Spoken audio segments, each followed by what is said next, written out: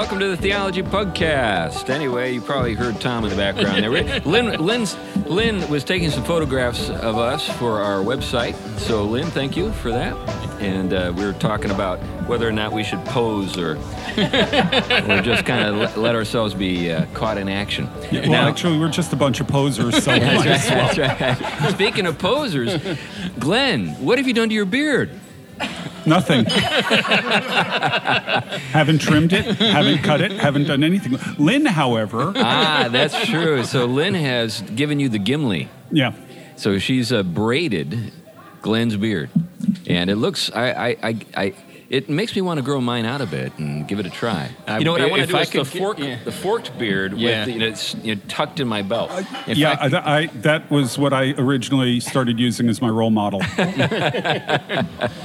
Right. Yeah, if I could grow it out, I definitely would do that. It's a good look, and for all those people who will see a photograph of this, it's something worth doing with your beard to kind of break up the mundane and show a little resistance to normal beardhood. That's right, normal beardhood. Like I've got the normal beardhood, you got the normal beardhood. But we got the truly admirable beardhood in Glen Sunshine. Anyway, I'm C.R. Wiley. I'm a pastor and soon to be resident of Washington State. So, in case you haven't heard the news out there in podcast land, I've accepted a call to serve a church in the greater Portland area, Portland, Oregon, and I'm actually going to be on the Washington side of the river, where the slogan of the city of Vancouver is "Keep it normal." Keep it normal as contrast to keep it weird or whatever they've got in Portland. Yeah, and when I was at the University of Wisconsin in Madison, their unofficial motto was an alternative to reality. Well, that's what many people associate with Portland, is an alternative to reality. But anyway, I'm a writer, and I've taught philosophy, and I've got a book coming out. And in fact, by the time this show is available in posts, the book may actually be available. Wow. Our friends at Canon Press are known for their speed at getting things done.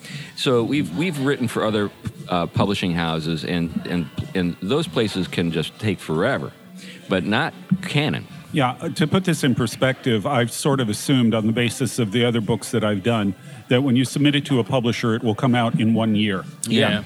In Canon, I submitted Slaying Leviathan in the second week of September, and it was out on Election Day. Yeah, so 6 weeks approximately then. Yeah. So don't let them know that you have more edits to do, because they will publish it right away. Well, they do have proofreaders and copy editors and all that kind of stuff, so you're not on your own.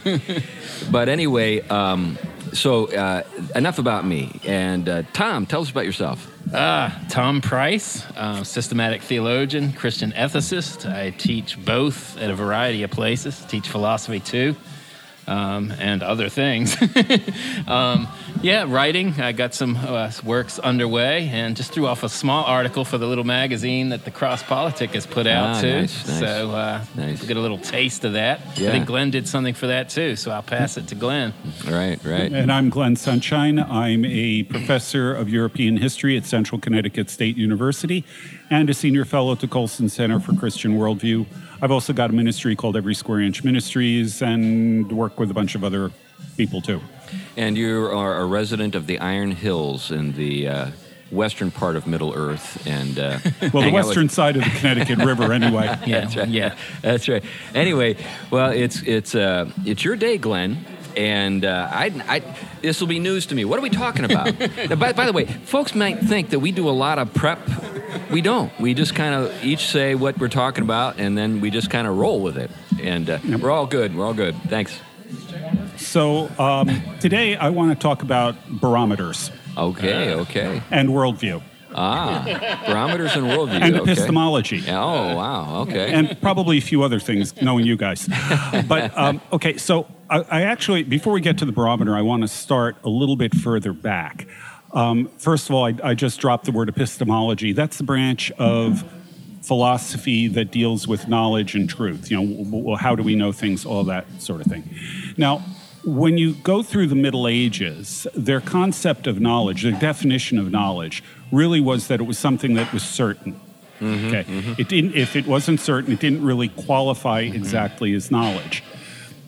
And so that's sort of the first thing. They believe that knowledge is that true truth, if you will, to use Schaeffer's phrase, or truth with a capital T, is accessible to the human mind. They believe that further that it is necessary, that you really need to have truth in society, because any society that's not built on truth is built on a lie, and if it's built on a lie, it's going to collapse. We see that happening right now. And it's worth noting that their conception of truth and reality is such that it's something more that we participate in rather than something that we construct. Right. Yeah. Absolute truth or objective truth exists, and it exists outside of us. That's right. Right. It's not something that we make up. Now, the corollary to this ends up being that the best guide to the truth is the past. Oh, right. Because if you go to past civilizations that were successful, let's say Rome or Greece or something like that, they had to have been built on a solid foundation of truth. They might not have known truth perfectly, but they did have a substantial understanding of truth. Therefore, you go to the past to find truth.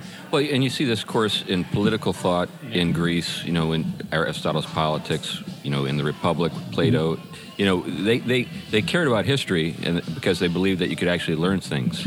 Right. And you see it even in the early church and the patristics all the way through the Middle Ages, in the sense that they didn't look for what was new, per se. Anything new had to grow out of what you had for certain, and they were always looking at past sources as authoritative. Right. And you see that all through the Middle Ages and even in the Renaissance. The whole point of the Renaissance, in many ways, is to recover the truth that was known in the past. Right.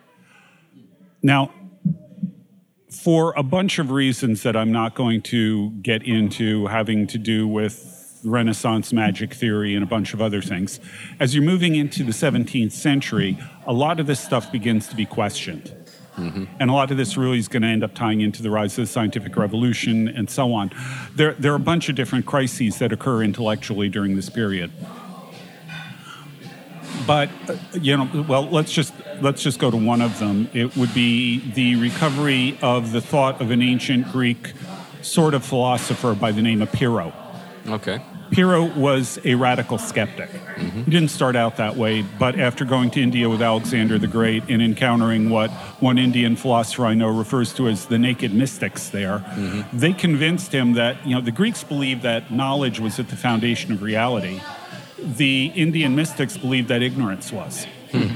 And Pyrrho thought this was ridiculous, but when he got into debates with them, he discovered that they pretty quickly destroyed him in the debates. So he came back as a thoroughgoing skeptic, and his skepticism was rediscovered during the Renaissance. Ironically enough, the guy who printed it was a guy named Robert Estienne, who was also one of Calvin's publishers. And so Pyrrhonical thought became a major deal in the early 17th century. And it created huge problems, because if you believe that knowledge is certain, what Pyrrho was sort of custom designed to do is to destroy any possibility of certainty. You can think of Pyrrho as the toddler from hell. What he would do is Chucky. Well, you would make a statement, and he would basically do what the toddler does. Why? Why? Why? And sooner or later, you would, and usually sooner, you would get to a point where you were making your assertion on the basis of something that was assumed, not proven. Right. And what that meant is it wasn't really certain, because what if your assumption is wrong? Right. So it's like I said, it's designed to destroy certainty. And this ends up being a major problem in a society that believes that knowledge has to be certain. And actually, if you really want to understand Descartes, you have to understand him in terms of a response to Pyrrho. Right. His whole thing, I think, therefore I am, wasn't really about autonomy. What it was about was, can I find a starting point that is undoubtable that I can then use to build a system of knowledge? And even that solution wasn't entirely original. Right. Augustine had a very similar sort of thing. Augustine's response to the skeptics was really very much along those lines. And also, I think the weakening of the conception of deity as necessarily good that was floating around after you saw a lot of the shifts in doctrine of God to, basically could God be a deceiver? I mean, that's what we're talking about. It's the questioning, the skepticism about the goodness of reality was at the heart of a lot of that. Right. Yeah. So I'm going to trace Descartes through a few steps here, and then we're going to take a jump into science, because actually Descartes does some stuff with science too. Descartes starts with, I think, therefore I am, and it really comes around from the question, what can I not doubt? One thing I can't doubt is that I can doubt. That's thinking, so something has to be doing it, therefore I am. Right.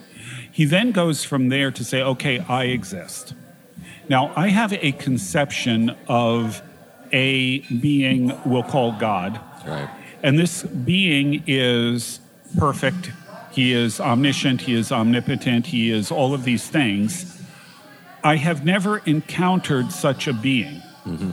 So the question is, where did my idea of such a being come from? Right. The only possibility is it must have come from that being. Right. Because otherwise I couldn't even conceive of it. Right. So therefore, my existence proves God's existence. So we're dealing with the ontological argument. Right. It's essentially a variant on the ontological argument. Right. And it does differ from the Thomist argument. A lot of people confuse the two, but the Thomas's argument is sort of undeniability, which is, I won't get into it now, but it is very different than what Descartes' doing here. I won't get into it, but I want to qualify it at this point. And you have to add that Descartes' point is not to prove God's existence. That's right. Descartes' point is the next one. Yeah. Using this kind of ontological argument for God, his next point is, therefore, what he calls clear and distinct ideas must be true, guaranteed by the truthfulness of God himself. Okay. And God is underwriting the truthfulness, in a sense, of the human being to be the rational ground for its own reality. Right. And strangely, with Descartes is, which I won't get into at this moment, but there's an actually redefinition of reason as will. I'll get into that a little bit later. I'd like to hear that, yeah. Well, now, once he has clear and distinct ideas, it's off to the races. Because anything that Descartes decides is a clear and distinct idea must be true, therefore. Right. And so he develops in his discourse on method, he develops what he considers to be a completely airtight, deductive way of explaining everything that exists. Including the fact that Aristotle established that women have fewer teeth? Well, yeah, I don't think he went there. Okay. Well, he was reacting to Aristotle in some way. Okay. So now what's worth noting here is that he is maintaining the old definition of knowledge as certainty, but he is getting rid of the idea that knowledge is found in the past. It isn't necessarily found in the past. It's found in clear and distinct ideas and deductive logic in the present on Descartes' own premises. And it isn't participatory so much as it is actually something going on in the subject. Yeah, that's the key. And the shift to the human subject, and that's where we'll get into the issue of will. It's also very much almost a Platonic system. It's all built around the mind. Yeah. Now, one of the things that Descartes believed is, and moving into the realm of science, is he believed that the basic definition of matter was extension. Right. And what that means is that it takes up volume. Right. Okay. So if matter takes up volume, then, well, it's impossible to have a vacuum. Yeah. Because a vacuum has volume, but nothing in it. Right. So he's going to argue that vacuums don't exist. Which brings us to Spinoza later. Not Spinoza. Gassendi. No, isn't it Pascal? Well, ultimately Pascal. Right. But you have another thinker in the time called Gassendi who was heavily influenced by Greek atomism, who believed that everything in the universe consisted of atoms and the empty space between them. So Gassendi believes in vacuums, and he and Descartes are arguing about this. Okay. Now, this is where Pascal comes in, and this Pascal is really interesting on a whole lot of different levels. Yeah. Let's start off all around genius. Yeah. Okay. Yeah, right. Literary, scientific, mathematical, philosophical, theological. Right. the guy's one of these utterly astounding people that it's kind of hard to believe. Wasn't he involved with some kind of calculating machine? Yeah. He invented it. Yeah. His father was a tax collector, so at age 14 he invented a mechanical computer to help his father with the tax rolls. We can thank him for that.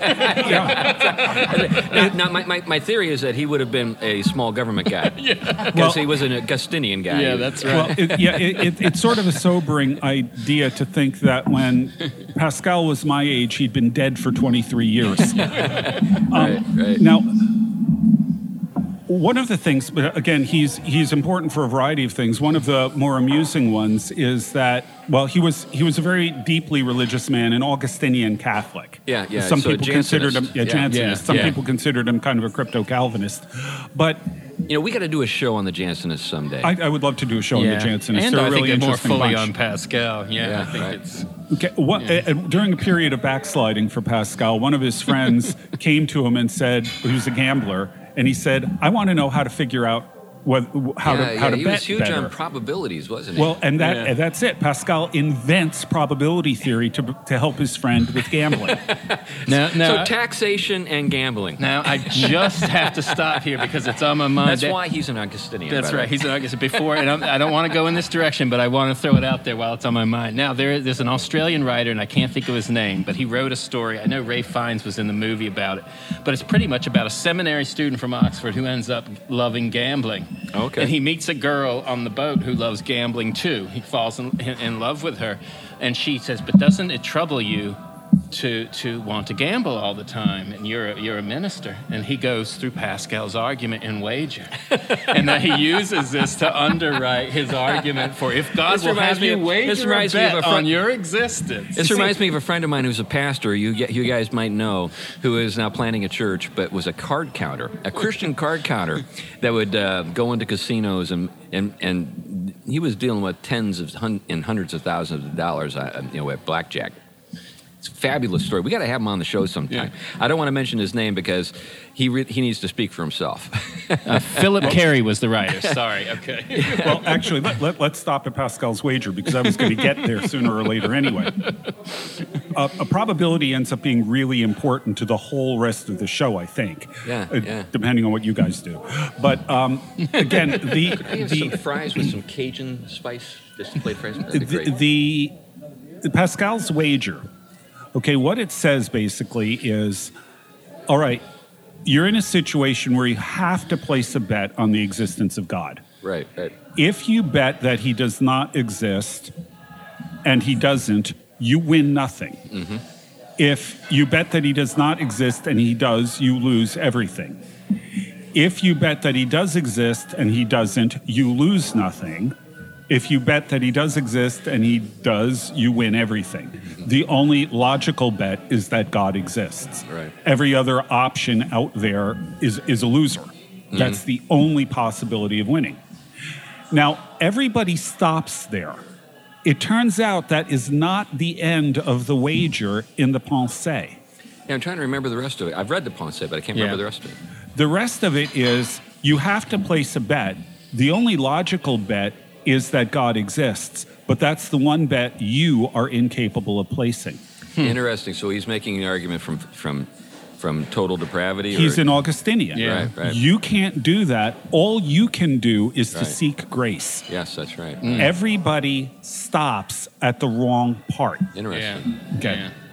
But you'll notice it's an argument based on, gambling on probability and all of that. Yeah. Right. Now, the way this enters the bigger picture, were you going to say something, Tom? Oscar and Lucinda is the name of the work. Anyway, I'll leave it at that. So rewind, go back to Tom's statement 2 minutes back, and you'll find out why he had to insert that. But it will complement what Glenn is saying in movie form or book form if you're the reader. Okay, so let's move ahead then. Right. Vacuums. Remember? Empty space. Is it possible? Yeah. Well, it turns out that in this period, and this is worth its own discussion as well, in this period, there wasn't a really sharp connection between science and technology. Yeah, okay. Technology was just sort of practical stuff. Right. That they didn't really do Hoi a lot. polloi. Hoi polloi. That's for the little people. Yeah, they didn't really do a lot with using science to develop new technologies. That is actually going to be a later thing. However, there was an interesting technology that developed during this period called the barometer. Oh, okay. So now with the barometer. Now we're getting with the barometer. Okay. And the way you make a barometer is you get a stopped tube, like, say, a test tube. And let's do it. You could do this with water, but it has to be over 30 feet long. Let's do it with mercury. About a yard, a little less than a yard. You fill the test tube with mercury. Okay. You put your finger on the end. This is before OSHA. You put your finger on the end of it. You turn it upside down and put what will be the open end into a bowl of mercury. And then you take your finger away. And what ends up happening is the mercury drops out of the test tube for a certain distance into the bowl, and there's empty space left on top. Interesting, yeah. And the question is, what is that empty space? Now, they knew about barometers. They knew that barometers had something to do with weather. Right. But they didn't really know for sure what that empty space up top was. Gassendi says it's a vacuum. Descartes says, no, it takes up space, it's got to be matter. So what has to be happening is that as the mercury drops, mercury vapor or perhaps tiny particles of glass fill up that space. Because it's space, it's got to be material. Yeah, interesting. Okay, so how do you solve this? Pascal comes along. Pascal takes a barometer. He waits for a nice day where there's going to be no changes in the weather. He measures the barometer at the bottom of a mountain. He then puts it on a cart and takes it up to the top of the mountain, measures it again, and then he brings it back down and measures it again. And what he discovers is that as you go higher up the mountain, the barometer falls. As you come back down, the barometer rises. Pressure is the difference, right? And so he says, all right, how do you explain this? What Gassendi would say is that the barometer, the weight of that column of mercury, is being held up by the weight of the air. And as you go up, there's less air. You got gaps between the air molecules. There's less air. It's just simply a shorter stack of it. Right. So it's going to put less pressure on it, so the barometer is going to go down and then back up. Descartes can kludge something together to explain this, but it doesn't follow logically from his theory. Yeah. So Pascal's conclusion is Gassendi is probably right. It is not definitive, it is not certain, but it is the best available explanation. It is probably right, and probably is good enough to call it knowledge. Interesting. So what he does, Descartes, like I said, if you think about the medieval idea, truth is absolute and found in the past. Descartes goes halfway. He says truth is absolute, but it isn't found in the past. Pascal goes all the way and gets rid of both. Truth is not absolute, it's only probable. And it's not necessarily found in the past. In fact, we can actually improve the state of our knowledge. We can learn more. We just learned that vacuums probably exist. And this movement, by the way, is known as probabilism. Right. Well, let's think about this a little bit. So we have truth and knowledge are equated. That's where we start. Now, is that something that was characteristic of every thinker prior to the Christian era? No, I mean we have evidence that that's not the case. There were skeptics back then. We also had Aristotle, who told us that there were certain kinds of things. There were certain things we could know that didn't lend themselves to the kind of certainty that we would associate, say, with mathematics. That's right. Yeah. So, what Aristotle would say in terms of when we're talking about human beings and how you sort of study, the best way to live, happiness. Yeah. Close can be good enough. So close is good enough in hand grenades and horseshoes and in happiness. So you do have that, but that's not what we're talking about here. We're talking about physical phenomena. And and I've just got to pause here. There's a joke that was told to me by a physicist. He said a physicist, a mathematician, and an engineer were at a homecoming game. And the homecoming queen was on the other side of the field, and they were at the opposite goal line. And they said to him, okay, you can go each step of the way, you can go halfway to her, and whoever reaches her can take her out. I know where this is going. The mathematician says it's impossible. Right. The physicist does this 3 or 4 times and realizes he can't get there. He quits. The engineer keeps going, eventually grabs her, kisses her, and takes her out. Which is so unusual for an engineer. Right. Well, and when they asked him how he did it, it was impossible. He said, well, there's a such thing as good enough for practical purposes. That's right. Well, this is maybe where the engineer has his feet on the ground. Zeno, of course, back in ancient Greece. Hey, thanks a lot. Great. Thank you, Ethan. I'll have one a little later. We're going to do a second show, so... Yep. I want to be able to speak clearly by the time we finish the second show. Yeah. Sounds like he's already had a. Yes. So are you going to get another hooker?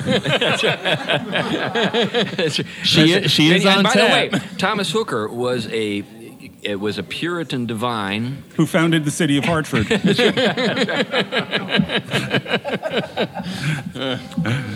It all comes back around. Yeah. So as the show degenerates, the issue, this issue of probabilism has got huge implications. But before we look at where this heads.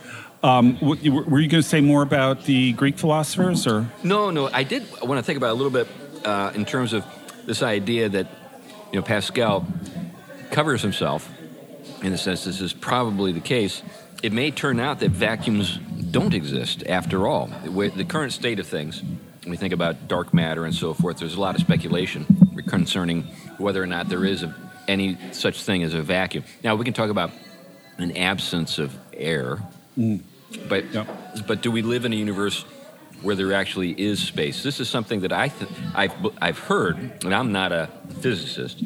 So if a physicist is listening to the show and wants to correct me, please do. But the idea is that we really think about gravity waves. Mm-hmm. Gravity waves can only be can only exist if there's some kind of continuum, a medium through which they're traveling. That's it. That's the point. There was I remember Tom Torrance's famous work. I mean, he did a lot of stuff with science and theology at his later stages. One of the things he was interested in showing is just how radical the incarnation changed the conception from a container view of space, which was very classical, to a whole different way of conceiving it, which his argument was led the grounds to an actual proper understanding of science in its healthy sense, as we would understand it today. And so there are radical revisions. And also, of course, we don't want to throw out, a lot of science at this time and epistemology was tied to very strongly to spiritual matters, theological, but also sometimes what we consider mysticism or even occult. Well, you know what? And here's something that people should know. Mm-hmm. Having lived in Cambridge, having lived in a place like Cambridge in the UK or Oxford and Madison, I've known a number of world-class scientists, physicists, who are believers. Mm-hmm. And these are in the George Washington Carver kind of school of thought. These guys would pray before they went into the lab. Yeah. I mean, I knew guys at MIT, I knew guys at Harvard. Yeah.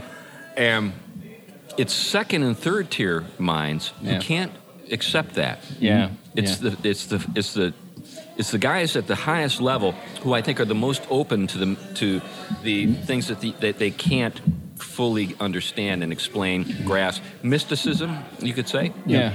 James Clerk Maxwell, who's considered the third most important physicist in history after Einstein and Newton, was a solid, firm, we would describe him as an evangelical Presbyterian. Yeah, and that's Tom Torrance writes a lot on him in particular. And then 12th century figures, different figures throughout time that really set the stage for, again, I say, the healthy understanding of science. Before we go on, though, I mean, something curious here because I think sometimes, epistemology is a wide field and it gets very tricky at certain points because it can get hairy, or fuzzy, as the Cambridge people used to say. Because, a lot of times, for example, people have tried to move with a lot of the shifts that came about because of these insights. And then they saw that all epistemology had to follow a certain pattern. For example, like William Lane Craig, the probabilistic arguments for the existence of God. And I still think I'm a classical theologian and someone who really appreciates a classical tradition of apologetics. And I really think that there are plenty of arguments that are not just mere probabilistic. Sorry, that's not my peer speaking. Right. But actually are grounded in reality and can be logically inferred from sound argument. But on the other hand, when you get to the kind of wide range particularities of the material creation in particular, and then some arguments that kind of try to lift out of that, I think the probabilistic arguments are very valuable. There's a certain value to them, but you can't reach the kind of faith certainty which I think grace gives in that case, and that's always been an argument, I think, is that, well, you could be wrong. Probabilistically you may be right, but you could be wrong. There's a gap, and is it a blind leap, as the certain type of Kierkegaardian would argue, or is there something to faith that you're stepping into? Well, this by the way is maybe a subject for a show sometime. Yeah. Many of our listeners probably think about approaches to apologetics as falling into one of two categories. Yeah. Either a presuppositionalist approach, Van Tilly, that kind of thing. Right. Or something along the lines of William Lane Craig. That's right. Probabilistic, which is not the classical approach. That's right. But oftentimes those two parties are fighting against each other, in a sort of modernist sort of framework, and don't have any real sense of what was going on in the early church.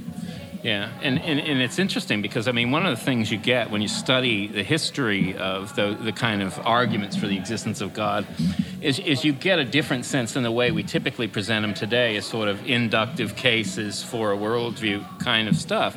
One of the things, Aquinas at the beginning of the Summa and even of Summa Theologia and Contra Gentiles, one of the things he's arguing is, the first thing he is saying, he quotes scripture text, is because we all know there is a God. His point may be put another way. We all know we owe our existence and being to something, some source that has the capacity to provide for everything else. So his arguments for the existence of God then are cutting down the chain rationally of what would have to be the case in order for it to be the source of everything. Right. It's not a question, can I argue that somehow the question of God is at stake? No, the question is, what is God like? Not the question about, is there a God?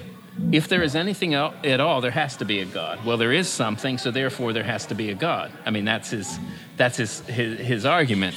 So what he's doing in those early steps is he's actually shaving down what must be characteristic rationally of the source of all things if we're going to account for it to be the source of everything.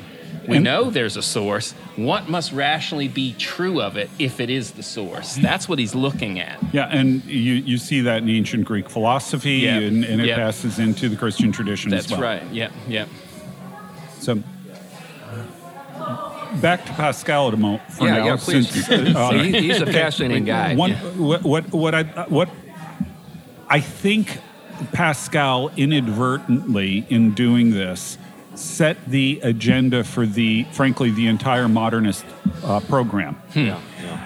By solving the problem of Pyrrho. Oh, by the way, back to Pyrrho. Pyrrho was designed to destroy certainty. Pascal says basically to Pyrrho, or he would if Pyrrho were still alive, he says to him basically, you got me there. I can't prove this certainly. Who cares? Yeah. This is most likely to be true, and if we find out later it's wrong, we'll adjust. Right. He basically short-circuits the entire Pyrrhonical argument, which is why Pyrrho is largely forgotten today. Yeah. The kinds of issue that he was there, the kinds of belief, the kinds of thought the epistemology that he was designed to destroy just simply is no longer accepted. We go with probability. This is just sort of the way we work. But this has got implications that go way beyond just sort of the philosophical. Again, the idea here, the implication of this is that, people in the past may have had a good handle on truth, and that's fine. We can demonstrate that. But in all likelihood, we are going to be constantly improving on our knowledge because since it's only probable, we can always find ways of proving it with a higher degree of probability, or improving on it, or expanding it, or building on it, or whatever. To put it differently, probabilism creates the possibility of an ideology of progress. Right. Now, I think the occurrence of the debates surrounding vacuums and this is not a coincidence. In other words, there's a kind of logical connection. Within voids, we can talk about probabilities. When we fully understand, say, a continuum, something that's... Now, the question is can you fully understand it? That's the question. So it's a question of what you know, not what... But, and to be fair, the medievals recognized that. They recognized that we were finite beings with finite minds, and we were never going to have an infinite degree of knowledge.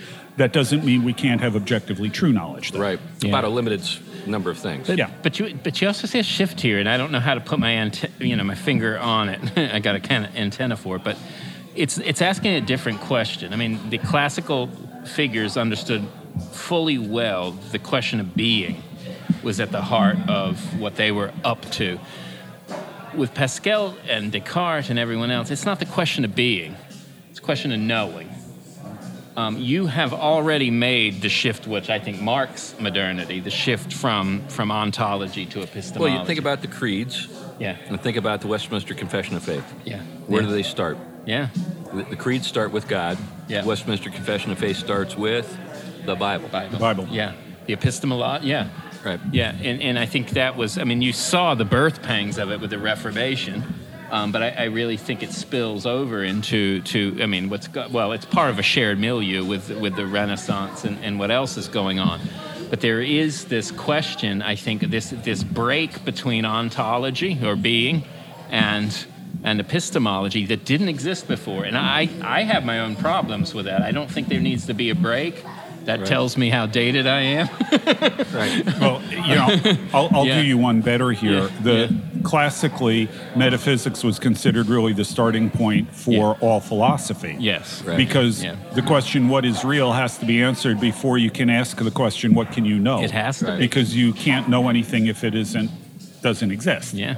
You can't even know that there's something to know. Right. Yet in the modern world, metaphysics, those kinds of questions are considered, by a lot of philosophers irrelevant, trivial or whatever, or so speculative as to be useless, and instead you hit epistemology. That's right. In ontology, in metaphysics, now goes, instead of the handmaid of theology, if you will, or kind of setting the reality conditions for all knowing and being, what you end up getting is sort of ontology at most is nothing more than a constructed case, probabilistically, of what must be the case in order for me to know anything at all and know things. And so really, you're on the most fragile ground at that point. Descartes knew it was fragile. That's why he had to start appealing to ontological arguments the way he did.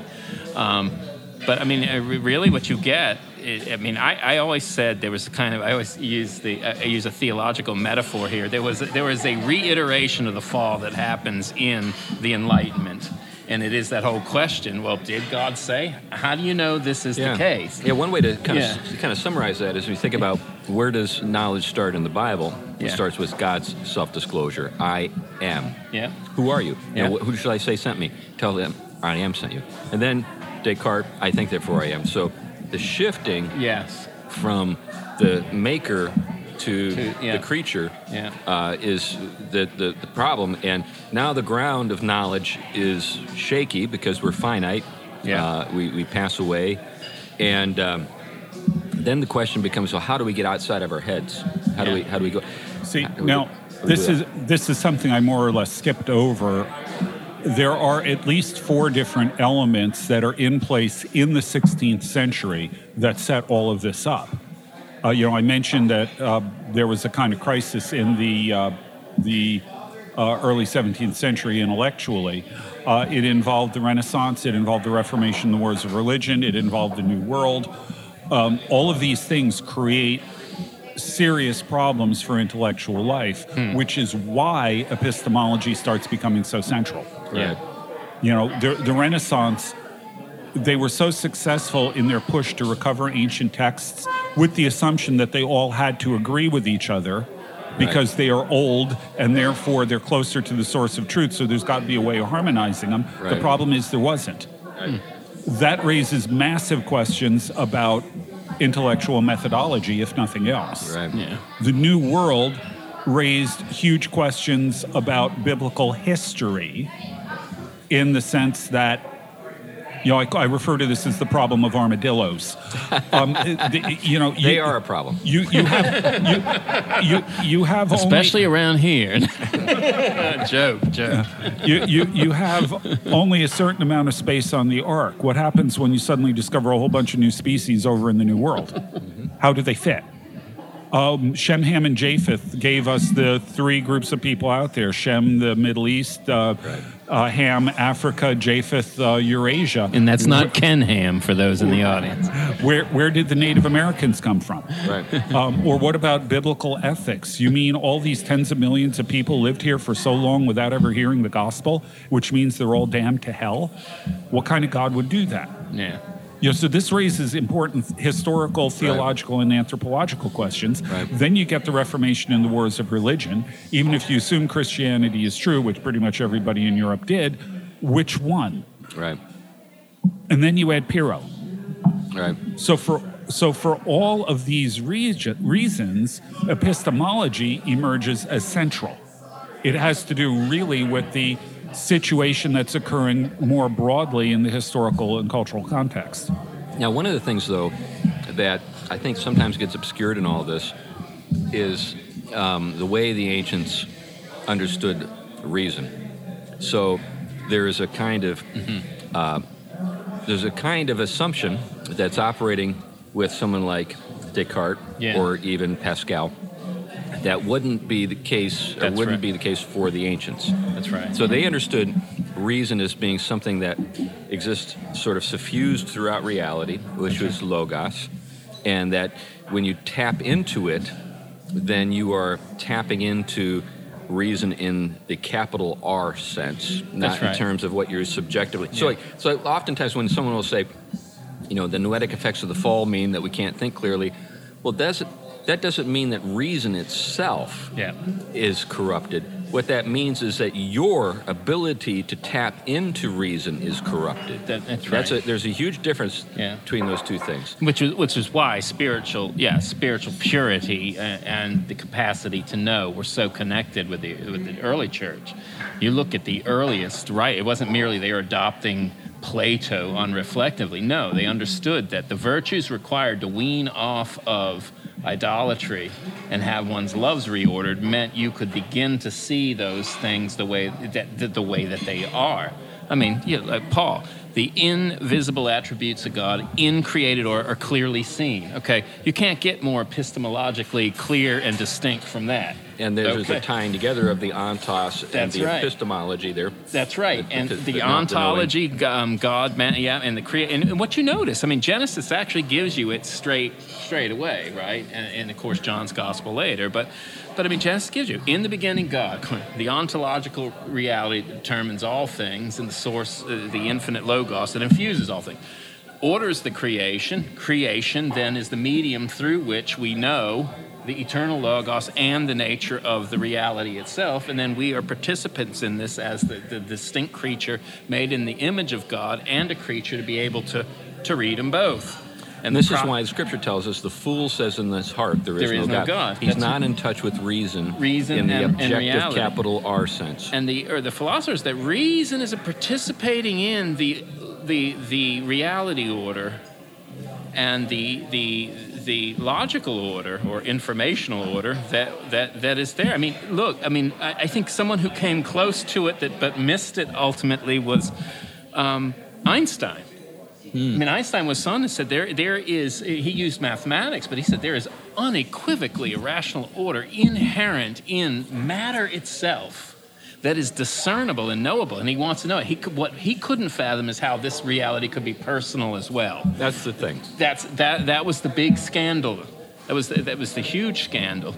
But I mean, this is a very different sense. I mean, this is someone whose your mind is able to know reality because it is able to participate. It has a correspondence, if you will, a capacity in it to be able to conform itself to the way reality is and therefore share something about it. This is very different than what comes with epistemological thinking, where you become sort of the categorical framework. You become the basically the rubber stamp that imposes your mind's capacity onto reality. Right. In other words, one thing is let's put it maybe a different way. I don't know if these metaphors are working good. One is to suffer reality. The other is poiesis, where you construct it. Right. Classical vision is you suffer it long before you put your stamp on it. The new view is you put your stamp on it. Mm-hmm, mm-hmm. So you don't have it apart from putting your stamp on it. And I think that's the difference. I mean, we suffer something divine means we undergo the reality of God before we actually turn around and put our Now, we are sub-creators. Yeah. That's the challenge. Well, we're involved with it. We're genuinely involved. That's where we get the word poet, poetic. But we're actualized by that reality rather than the actualizers of it. Yep. Yeah. I'm with you 100%. Yeah.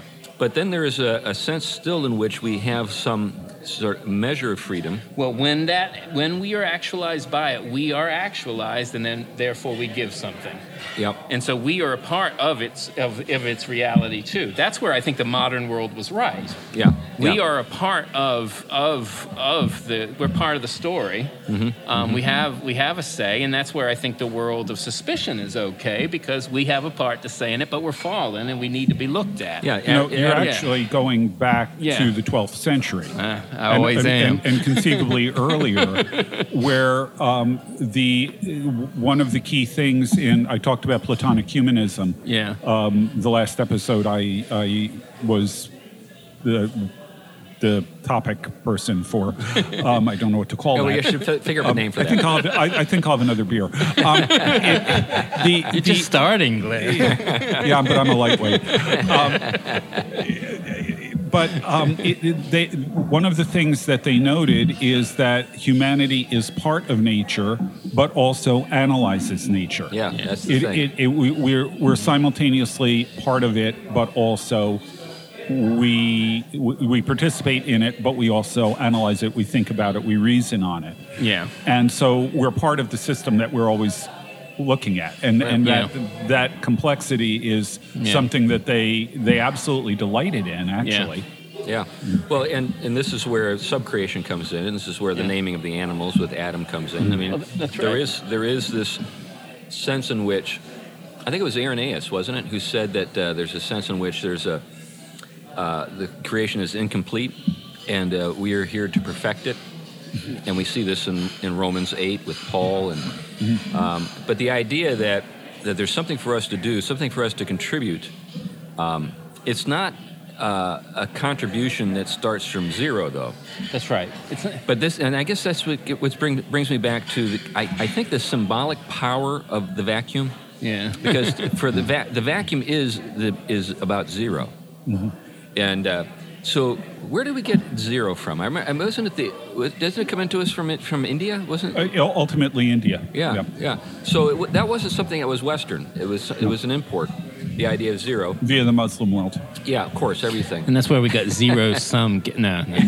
Well, but I do think that there is something to that. Yeah. I do think there is something to that. I do think that there are a range of associations and connections that we're just beginning to kind of get a sense of. Yeah. You know, we could pat ourselves on the back for making, certain discoveries that make our lives today, more comfortable, more fruitful, whatever. Just this morning, I was thanking God for eyeglasses.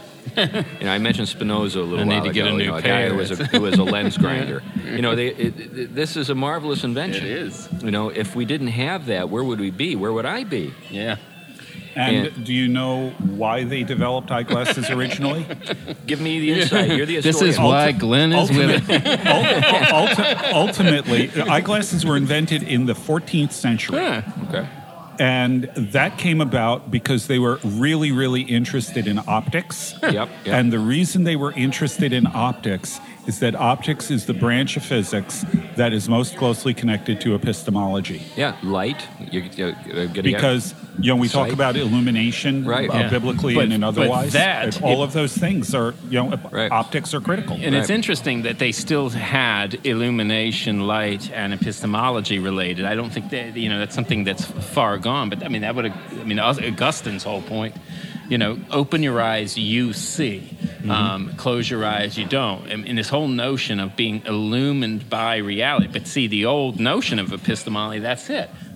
You need to see because you're participating in a reality that's there. You're being illumined by. Yeah, that's very different than you being the engine for the illumination. Yeah, in the old days, they would say, "I've seen the light," which would mean, a conversion. I've seen the light. I don't know if I've come across a single person who says that today. But you know what? It's interesting. I was just checking digital theology online, one of the tools I have from one of the schools I teach at. But there is a dissertation that just came out. I need to get all the title. Maybe we'll do a show. But it's literally looking at the doctrine of God in light of God being light. Yeah. And I think it's one of the most beautiful images to me, theologically, is the notion of God as light.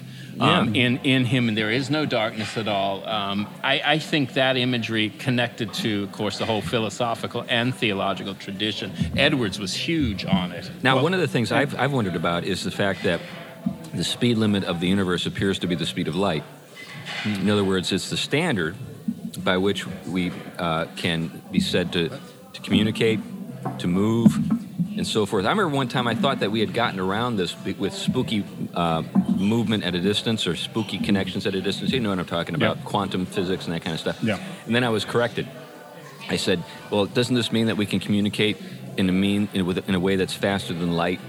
In my sort of crude, non-scientific sort of inferring of the, what this meant. And then a physicist told me, no. No, we still have the speed limit. Back at Michigan State, there was a bumper sticker that said 186,000 miles per second. It's not just a good idea, it's the law. That's right. But that's my point. When we talk about the theory of relativity, we could be describing the truth of an absolute standard. Mm-hmm. Everything is relative to light and its speed. Mm-hmm. And then we don't really know what light is. It appears to be a wave. It appears to be a particle. What are we talking about? Is it both? Is it one thing? Is it the other? It seems to behave in ways that seem to indicate that it's one thing at one moment and another thing at another time. But it's range of reference, it's range of metaphor, of course. Oh, yeah. But the way in which, it is an impenetrable reality, and that you need it to shed light on everything. Yeah. It's the first thing made. Yeah. Let there be light. Yeah. And I'm going to once again go back to the Middle Ages. The entire point, in a lot of ways, of Gothic cathedrals was to figure out a technology that would channel the weight of the roof away from the walls so that they were not structural. And the reason you wanted the walls to not be structural is so that you could open them up to windows, stained glass, and light. Right. Yeah, that brings me back to something we've talked about at different times in different shows, and the idea that creativity doesn't work best with a blank set of pages, with a blank page, that constraints have a way of forcing us to explore maybe ways of doing things, knowing things that are not easy, but because it's the only place where we get any yield, things yield to us in any way, we force ourselves to, pursue knowledge, pursue making, poiesis, in those areas. So the question is, how do we create this vaulted structure that allows us to do things with light or see light in ways that help us know God? And that forces the breakthrough in terms of people start experimenting. Maybe if we try this, maybe we try that. Next thing you know, you've got flying buttresses and stuff, so forth. Yeah. Now, the interesting thing, by the way, is that it was believed into the 18th century that light didn't operate the way we think of it as operating. Yeah. That light actually came from the eyes and touched things. Thine eye diffused a quickening ray. Right, exactly. Yep. That's where that line comes from. Right. That they didn't they didn't think of it as the light coming out and reaching our eyes. Mm-hmm. They thought about our eyes reaching out and touching something. Yeah, which seems to be, I think, the assumption underlying, if thine eye be single, mm-hmm. Your body is full of light. But if it's not, then right. Your body is full of darkness. Mm. I think that plays into that. That probably does, yeah. Yeah. So anyway, but this is marvelous stuff. We should probably start kind of bringing it in. Is there anything that when you thought about the subject of this show today, Glenn, you said, this is one of the things I want to get across, and we've gotten there yet? Well, the main thing is that, I, as a historian, I just sort of love going through how we got places. Right. And the core idea that I really wanted to get to was what I said. This entire idea of progress emerges out of a change in epistemology that, from Pascal, ironically enough, who was a really serious believing Christian. Yeah. Nonetheless, he ended up setting the groundwork for the entire modern program, which is going to end up turning its back on Christianity. Yeah, yeah. And it came about from this fundamental change in something that seems rather trivial until you start thinking through the implications of it. Yeah. Modernity, progress, all of those things, which we have now turned away from. We've now turned our backs on them. Right. But all of those things, Star Trek, right. They're all really a consequence of Pascal is the father of Star Trek. Yeah, I like it. Ultimately, the ideology of Star Trek is progress. Oh, sure. Oh, yep. Definitely. Yeah, yeah. And that really, all of that stuff goes back to that change. Yeah. If listeners have not had a chance to read Pascal's thoughts or pensées, they ought to. Marvelous stuff there, and it's challenged many of the brightest people, in the course of history. I remember we were talking about Schopenhauer a couple of episodes back, and he was so bitter about Pascal because he felt like Pascal was more or less the proof or the refutation of his entire outlook. That this great mind was corrupted by the Jansenists. and he is another great mind. Wittgenstein's philosophical investigations follow the style of Pascal. Yeah. Well, it's rich stuff, and I encourage listeners. So he had been collecting these thoughts, just sort of witticisms, sort of epigrammatic things. So which Wittgenstein found a stylistic methodology. And it was published after his death. His goal was to bring it all together into a coherent whole, right? As a work of apologetics, but he just died too young. Right. Now, Peter Kraft has put together his own organization of the pensée that where he tries to bring out where he thinks Pascal was going. Okay. Well, that's I'd like. Do you remember the book that Kraft wrote about that?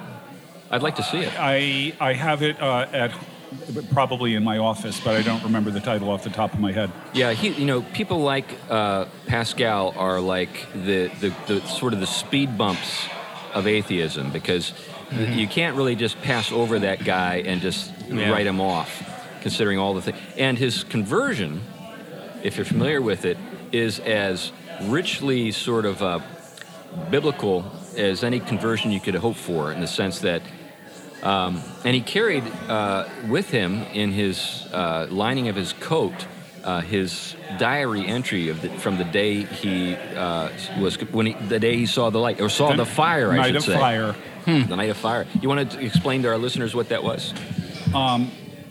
He refers to it. He just I don't remember the exact beginning of it, but it just ends up with the word fire. God of Abraham, God of Isaac, God of Jacob, and he does a number of other and not the God of the philosophers to that, you know. But he describes the whole thing just in terms of encountering a blazing fire. Yeah, you know, and I think it's God is, you know, in a consuming fire. Consuming fire, yeah. And the word joy written 70 times after that line. And he carried that with him for the rest of his life.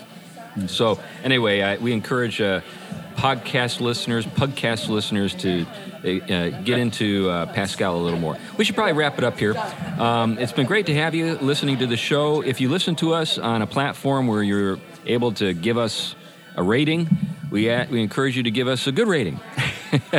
And we also want you to know that we do appreciate all the folks who give on a regular basis to the show. We don't spend a lot of time asking for money, and people give it to us anyway, and we're very grateful for that, and it does help us a lot. If you feel inspired, you can give to us through your podcast platform or through the Fight, Laugh, Feast network. Anyway, that's enough for now. Why don't we say goodbye? Bye-bye. Bye now.